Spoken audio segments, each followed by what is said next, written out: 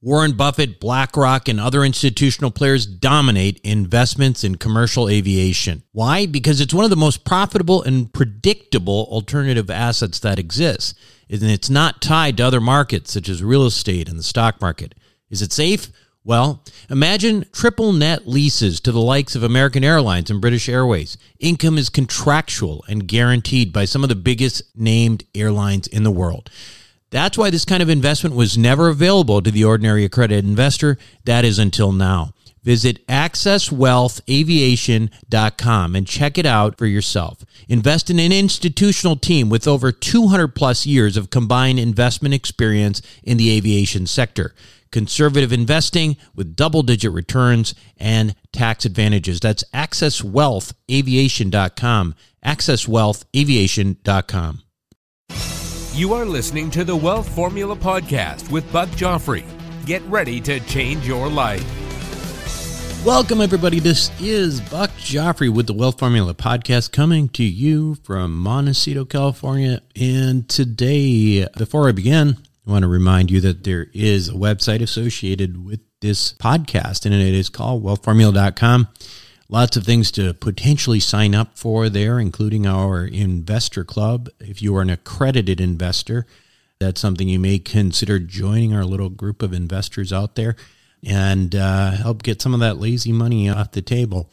You can go sign up at wealthformula.com, and that will lead you to an onboarding process. So take a look at that. In addition, there is a group that is a sort of online community for Wealth Formula, and that's called Wealth Formula Network. This is a program that starts out with a course. The course then sort of leads into, or I should say is simultaneously associated with our community, which is online. There's a Facebook group. There's also bi-weekly Zoom video conferences, which I think people have found significantly helpful. It's sort of like the podcast on steroids and interactive. Now, speaking of interactive and all that kind of stuff, let's talk a little bit about how everything is about to change. Or is that true? I don't know. I keep hearing about how the world is going to look radically different soon, and I'm sure you have as well. But what in the world is this radical change anyway, and when's it going to happen? And, I don't know. I'm no expert in technology, but it's clear that the radical changes that we are expecting are probably coming from two emerging technologies. One we've talked about on a number of occasions, which is blockchain. The other is artificial intelligence.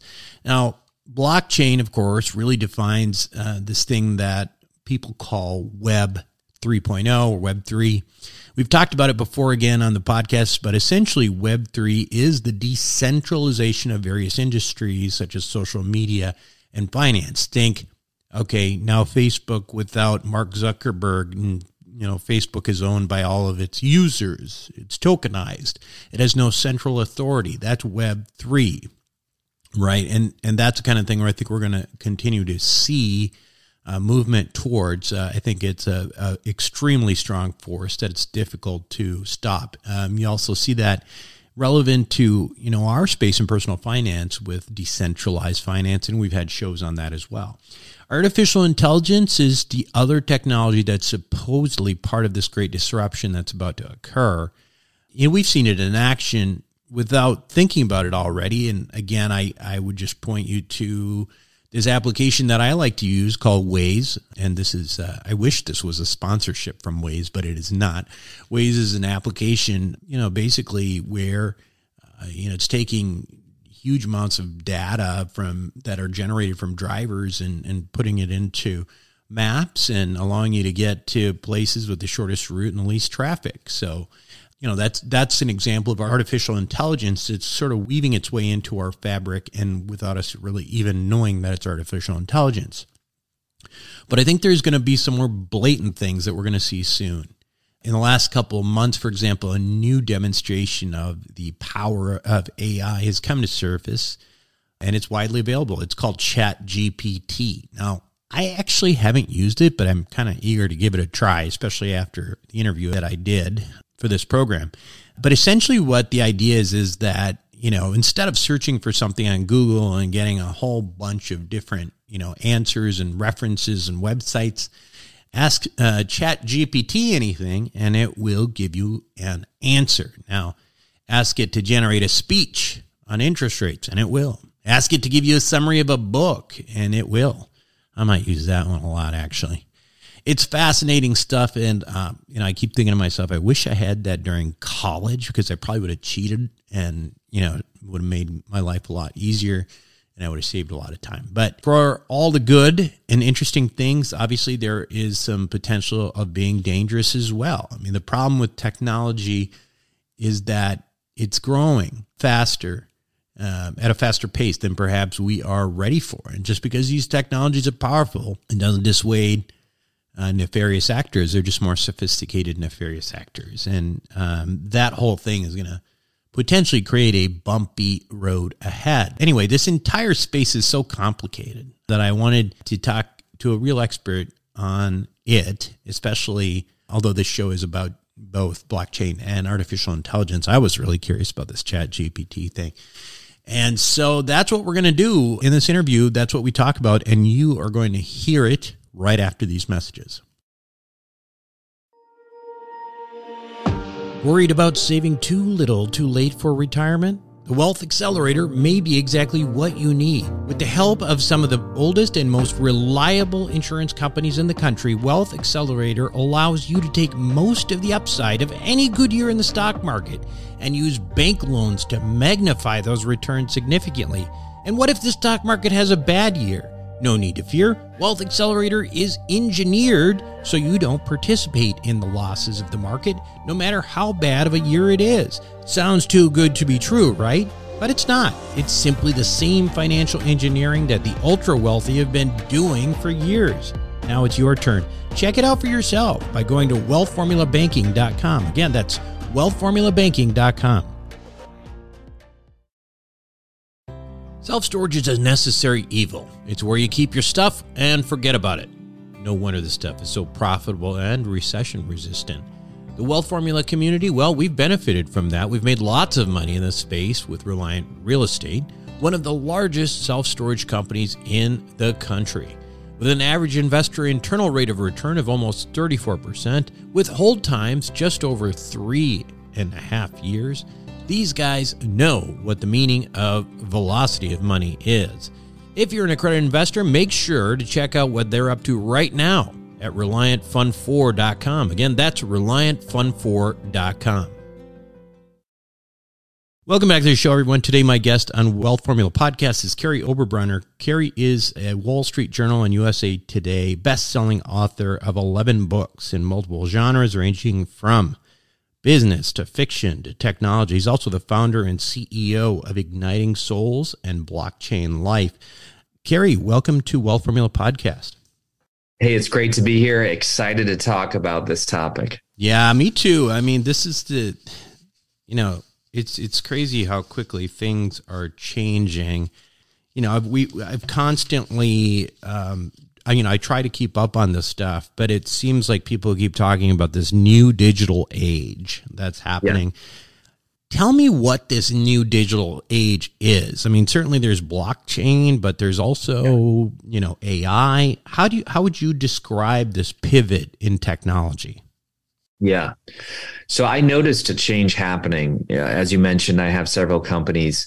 And about 2019, after running Facebook ads for years, about $50,000 a month, I began to see like things weren't working the same way. Yeah. And I said, something's going on behind the curtain and I don't know what it is, but I'm going to figure it out. And behavior began to shift. And what we began to see is we began to see a pivot from what's called Web 1 and Web 2 to Web 3. And when you ask people what is Web 3, they get really fuzzy and they can't be clear, concise, and direct. And so I just want to give people a definition. Yeah, that's a great idea. Yeah.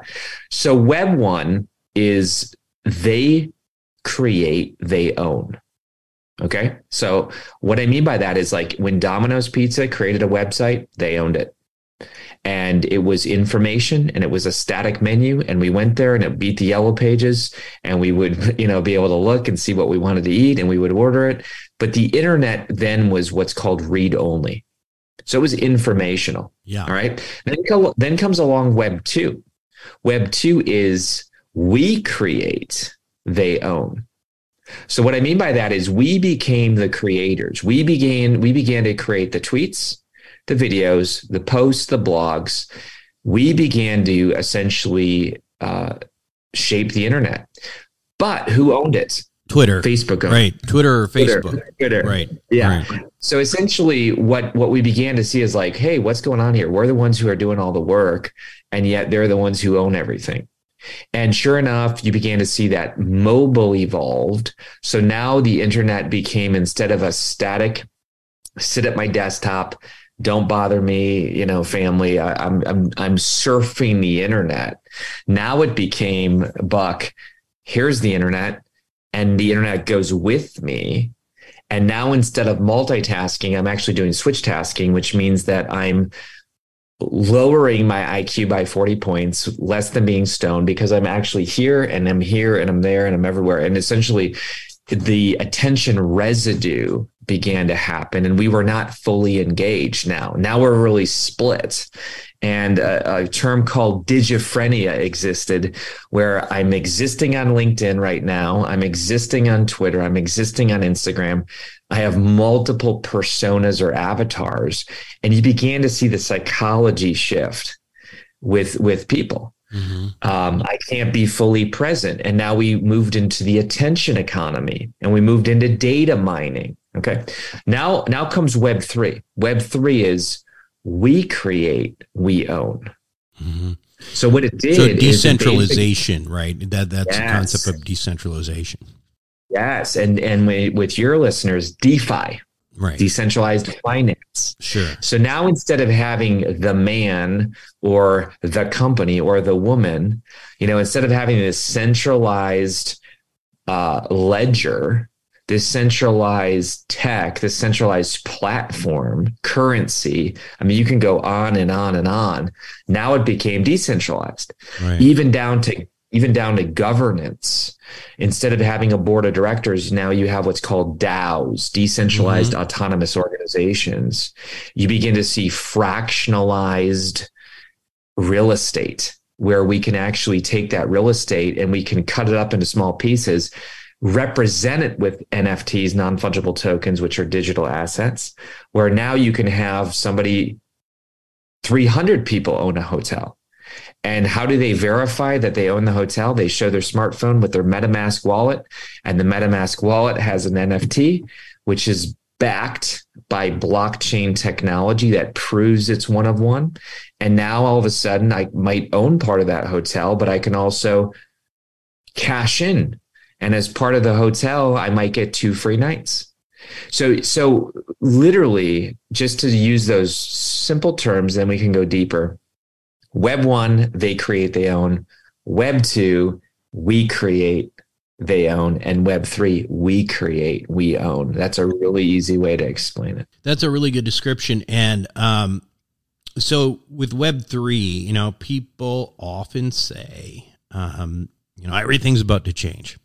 So yeah, what's going to change? Obviously we've seen some things happen, but is there anything that we'll notice, or is it all go sort of under the infrastructure? You know what I mean? In other words, it seems like a lot of technologies happen and we don't really know that they're happening. They just happen, and they're better and they're faster and they're smarter. But is this something fundamentally different that we're going to see? And I guess along this line, and what I want to get into a little bit more is AI, artificial intelligence. So just a little. I honestly think everything's going to change. And that might sound like over the top or hyperbole. Let me just give you an examples. I mean, even just from, I brought a little show and tell here. Okay.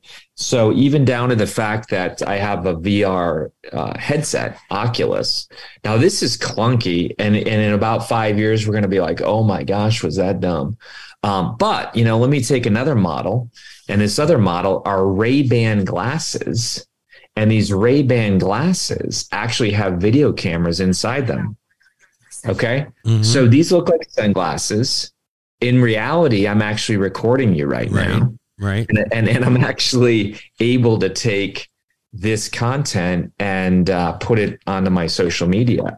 And you might say, well, that's what's so big about that. Well, Apple's going to come out with what's called AR glasses, augmented reality glasses, where I could essentially, Dr. Buck, I could look at you and say, oh, Dr. Buck has allowed me with permissions to see where he went to school.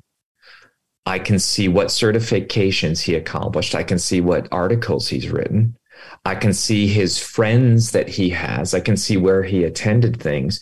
And immediately we can have a speed of trust relationship where I can say, oh my gosh, man, you went to the U2 concert, Elevation tour. So did I, and immediately what do people do business with people they know, like, and trust? And so this isn't just theory. Like on LinkedIn, I have no idea if it's the real person or not. Well, LinkedIn has started to incorporate blockchain credentials so that when I click on under licenses and certifications on LinkedIn, I can literally click a button and it can go to blockchain and it can say, absolutely, that person achieved this status or this certificate, and it's verified. So you're starting to see that, oh, now trust. But let's even talk about lack of friction, because that's what, anytime there's friction, like Uber was disruptive because of the friction to actually hail a cab. Okay. Airbnb was disruptive because it was very hard for people to say, hey, I got a house, I'm leaving for a week. Does anyone want to rent it? So anytime there's friction in the world, technology can massively disrupt it. And Sure. Right now, there's so much friction with IP protection. Patents, 3 years, $15,000. Mm-hmm. There's friction with buying a house. What if Dr. Buck, I had glasses, I could tour the house. I could literally be pre-approved with my MetaMask wallet. The house deed could be transferred as an NFT. If upon purchase, I say I'm in, they can send the deed, which would be verified with the state to see, are there any liens on the house? Is it clear?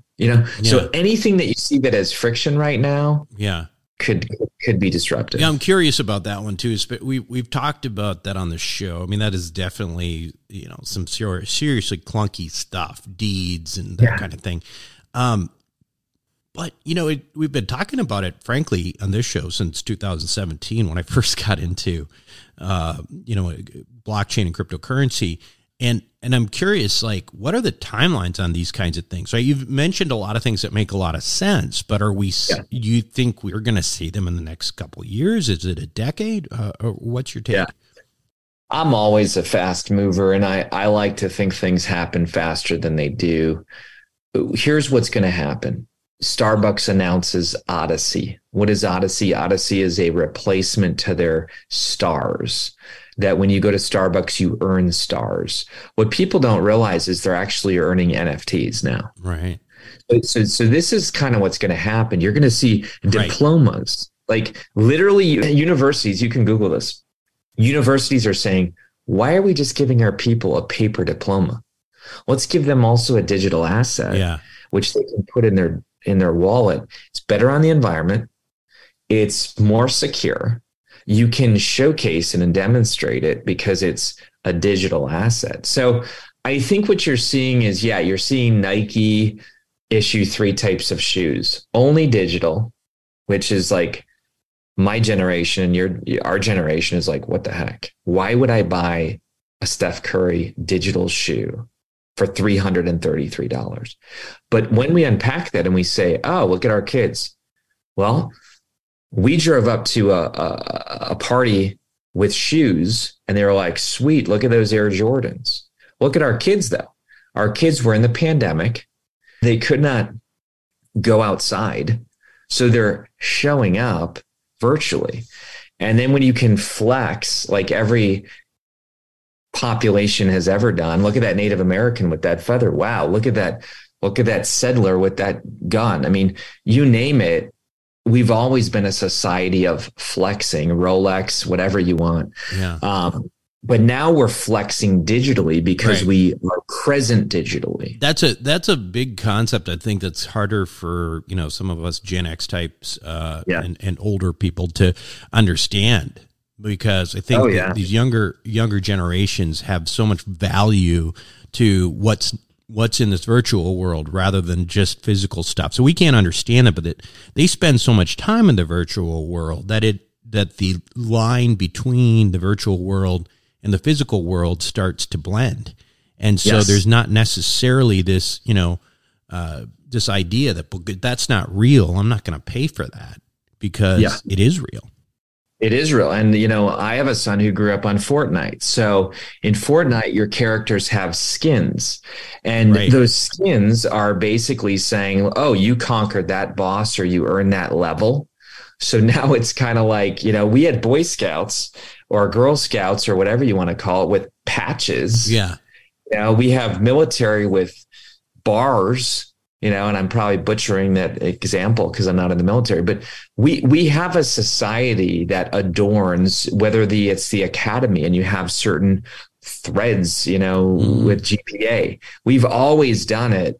And now we're saying, because we're virtual, we're starting to do it. And you're seeing a big fight between Birkenbags physically and Birkenbags digitally and Gucci. And like what I see is a lot of these fashion. I see fashion really big into the digital space. I see experiences. So you started to see with the World Cup, they had a metaverse they created. With the tennis, they had a whole competition, like sports, athletes, entertainers. Taylor Swift could have saved a ton of headache and earn a ton more money to bypass Ticketmaster and simply give her Taylor fans an NFT that would have unlocked a token with first to buy access. Right.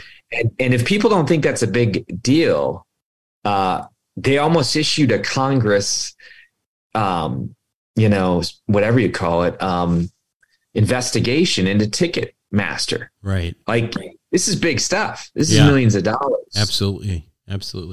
I'm going to shift gears a little bit. Bill Gates just said that ChatGPT, and we'll talk about what that is, will change the world, similar to when the internet was invented. You want to tell us, because there's a lot of this suddenly came out of nowhere, in my view, is sort of discussion about ChatGPT and artificial intelligence. Yes. You want to explain exactly what's going on with that? Yeah. So I'm a publisher. So it would be foolish for me to be like, ChatGPT is going to take away the need for all books. Okay. Cause I'd be shooting myself in the foot, but I'll tell you this, I'll go on record and say, if my company is not exploring how to use ChatGPT in terms of research, you still got to make the book the person's story. You're not going to say, "Hey, ChatGPT, write Dr. Buck's book." Okay. So what is it though? Like, if you want to back up, like this might be the first time a lot of people are actually even hearing the words ChatGPT. So essentially, I have it on my computer right now. But what I can do is I can basically say, ChatGPT, I want you to give me the recipe to cook a chocolate cake. Boom. Recipe. I want you to tell me the book summary of Carrie Eberbrunner's Blockchain Life. Boom. I want you to write code for how to do this.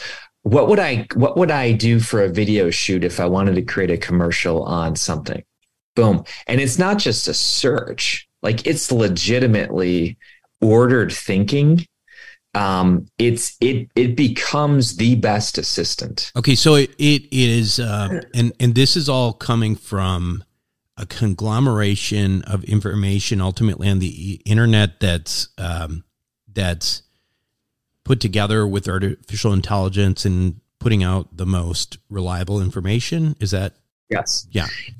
And you can even say, I've been in serious meetings with creators of this and early adopters. You can say, I want you to write a book on this. And then say, and I want it to sound like Dolly Parton. Boom. Like, I mean, we're talking like it'll literally write a book for you. It'll write the outline. And now the question is, because I'm in IP space, the question is, who owns it? Right. Because if it's pulling from all kinds of different resources, then you're getting into that. And I also teach adjunct university. Certain universities are banning it. And they're saying, whoa, hold on. Like, student, you can just come up with a paper and you could give it enough nuances that it is new information. It'll spit out one, and then you can say, make it sound more conversational. Make it sound like from a English. It's called prompts, Dr. Buck. The whole key is prompts. What are you telling the Chat GPT to do? Because that's the key. It's like you need to feed it the right command, and then it will produce what you're asking. I guess one of the questions I would have on that is, okay, so what is, how do we know that what the information is reliable information, that it's actually real? Because this isn't necessarily something that is authenticated in any sort of way. It's actually, just conglomerated, right? So like I can see a potential problem there with nefarious actors as well. Talk a little bit about that if you would. You're seeing people say, and I don't know where your audience stands, let's just say left or right, it doesn't matter. You're starting to see ChatGPT be biased, where you're starting to ask it questions and it now has a slant where, tell me about, I'm just going to throw out, tell me about Black Lives Matter. And will it have a slant? Tell me about the Republican Party, the Democrat Party. So you're starting to see, whoa, is it external truth or facts, or is it now slanted? But I'll tell you what, guess what we've been doing since 2015? Same thing. And that's where the Social Dilemma, that documentary, came out and said, Dr. Buck's screen is feeding him different information than my screen. Right. Because it's actually becoming preferential to create engagement. So things I love or hate, so that I keep coming back, and it got into addictive tendencies and this type of thing.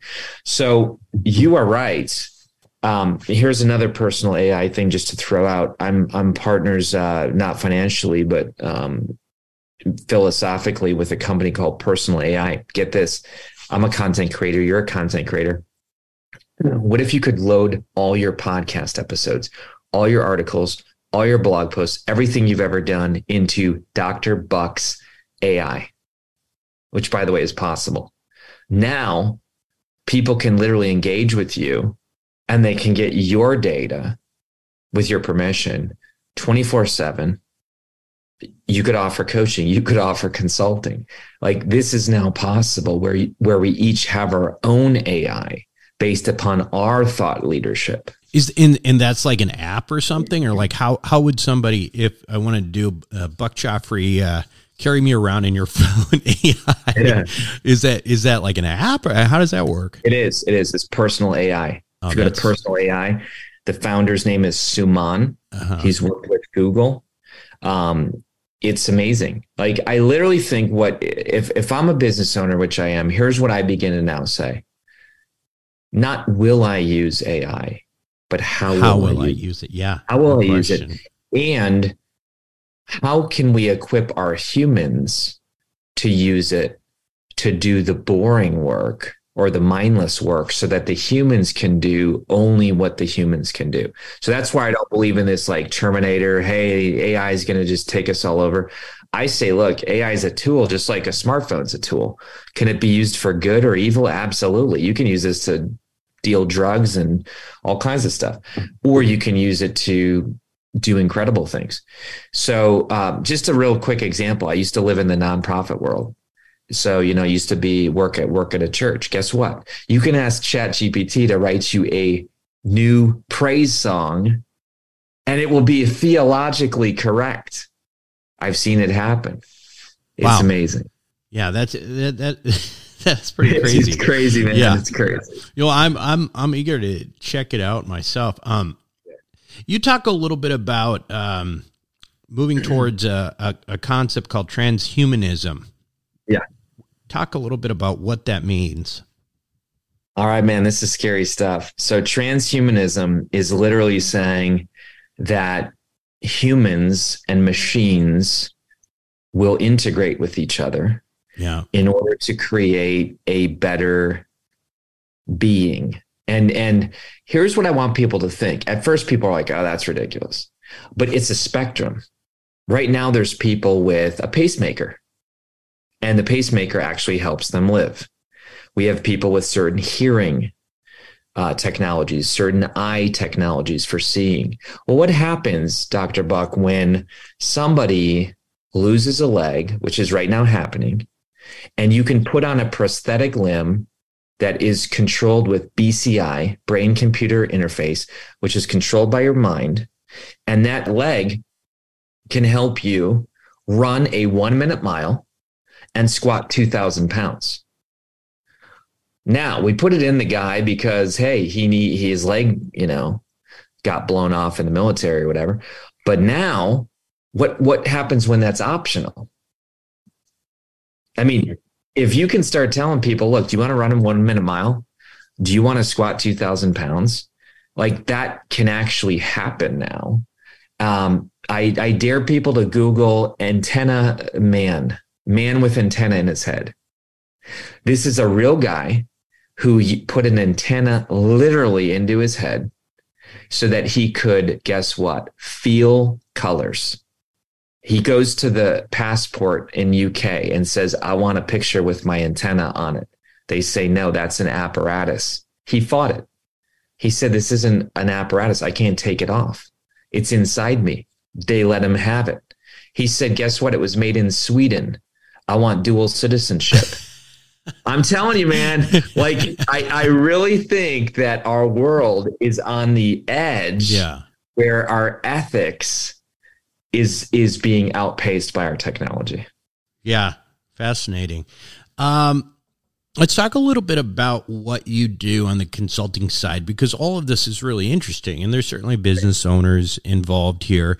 You mentioned, patents and intellectual property and that kind of thing. Talk about some of the other things that, you've been able to help people do, or what you guys provide.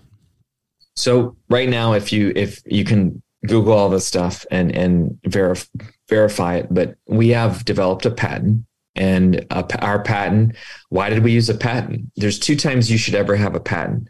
One is if you're going to sell your company someday. And the other thing is if you're going to borrow up to half your patent portfolio. Okay. So if you're going to borrow money or you sell your company, you should get a patent. Why? Because it's the nuclear weapon of all IP. I mean, it's a 20-year monopoly legally on a certain technology. Guess what? It takes a lot of time and a lot of money to get it. We filed ours. Our technology is patent pending. Guess what our technology is to disrupt patents. So we got a patent to disrupt patents. I know that sounds a little crazy, but here's why. Because with blockchain technology, now think about this for a moment. It'll be a little technological, but your audience, I know they can dig it. All a blockchain is a ledger that's public, that is distributed in computers all over the world so that it cannot be hacked, altered, or have bad actors disrupt it, modify it, this type of thing. In other words, information is verified. It creates a block, which then creates another block and another block. And to actually hack it, you'd have to go back and hack all these computers and go back through the blocks. Okay. So when you mint something on the blockchain, it's essentially, and this is where I want people to realize, like, this technology layers. Cryptocurrency is not blockchain, but crypto needs blockchain to be verifiable. Okay. So this blockchain is like the railroad, essentially.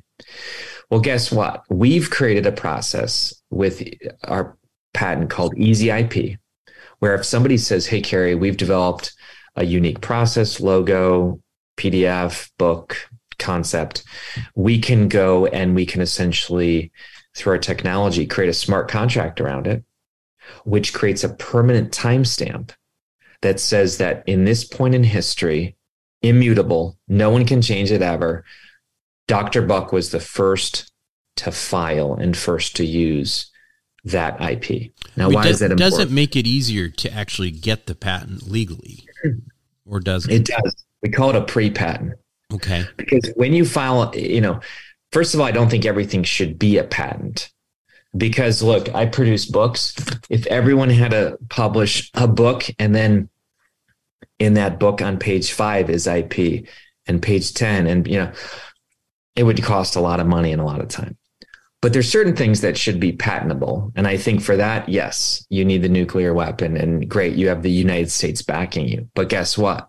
January 25th, I testified on a Congress commissioned study with the USPTO to talk about how NFTs are disrupting IP.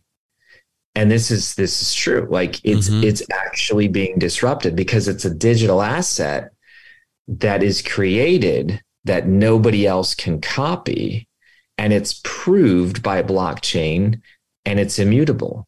And so where this goes, Dr. Buck, to make it really practical, in 1975, I was born in 76. In 1975, and there's a great chart on this, okay, but 16% of all IP was intangible. So this tells me that my dad and his generation, the S&P 500 was made up of tangible assets, right? Land, cash, inventory, buildings. You look at the ARK in 2020, it's 90%. Wow. 90% of the S&P 500 today is made up of intangible. We're talking Apple's not valuable because of this. Apple's valuable because of all the IP around it. Right. So all your listeners, they need to realize that if they follow the trend of the S&P 500, 90% of their company is in their IP. And therefore, protecting their IP becomes one of the most important things, especially in this digital world where things can be copied incredibly easy. Is a focus of your consulting on the legal side, and or are there other things too? I mean, I'm no lawyer. I'll never present myself that way. I would say that what I do is I help companies create a metaverse and Web3 strategy. Got it. And I look at Chase Bank. Chase Bank a year ago put up a bank in Decentraland, a metaverse. Why? Because they realized traffic is there, people are there, and so they're not doing a lot of Chase advertisement. Banking. They're not doing a lot of Chase banking in the metaverse. But here's what they do, and here's what I think is really smart.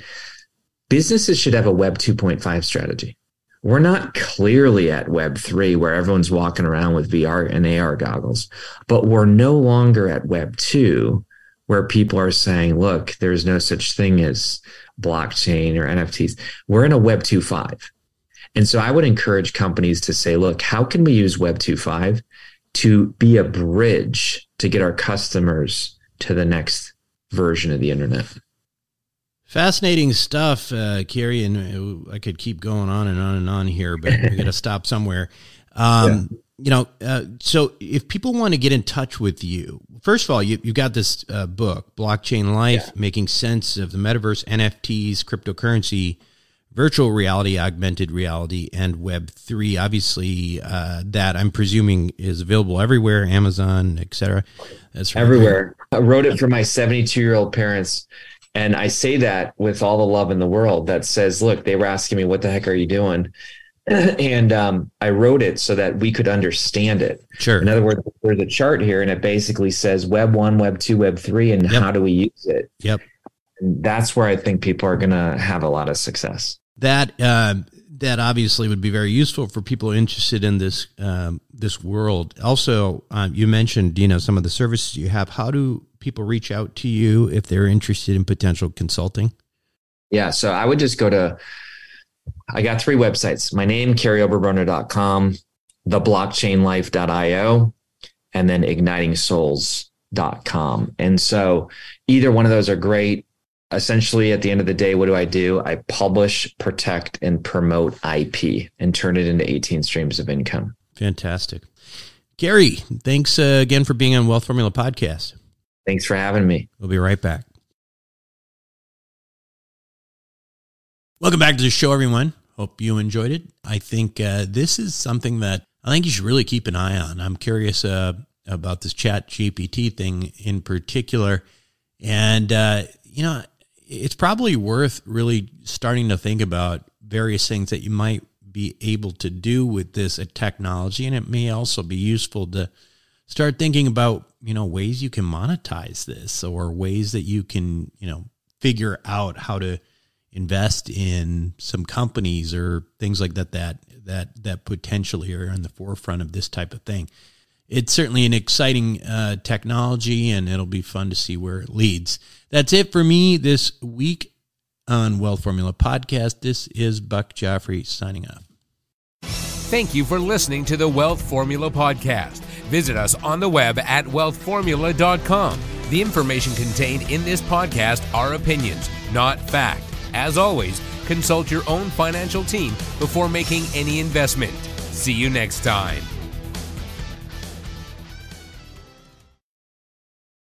Buck Joffrey here from Sapio with Buck Joffrey. Aging might become reversible over the next 10 to 20 years. It's already being done in lab animals, so it's just a matter of time. Our challenge? To be healthy enough for when that time comes. As a former scientist and surgeon myself, my goal is to figure out how to do that and to share it with you. I wrote a book called Living Longer for Busy People that you can download for free at sapiopodcast.com. You'll be amazed at just how a few daily adjustments can add years of a healthy life for you. Again, download it for free, sapiopodcast.com.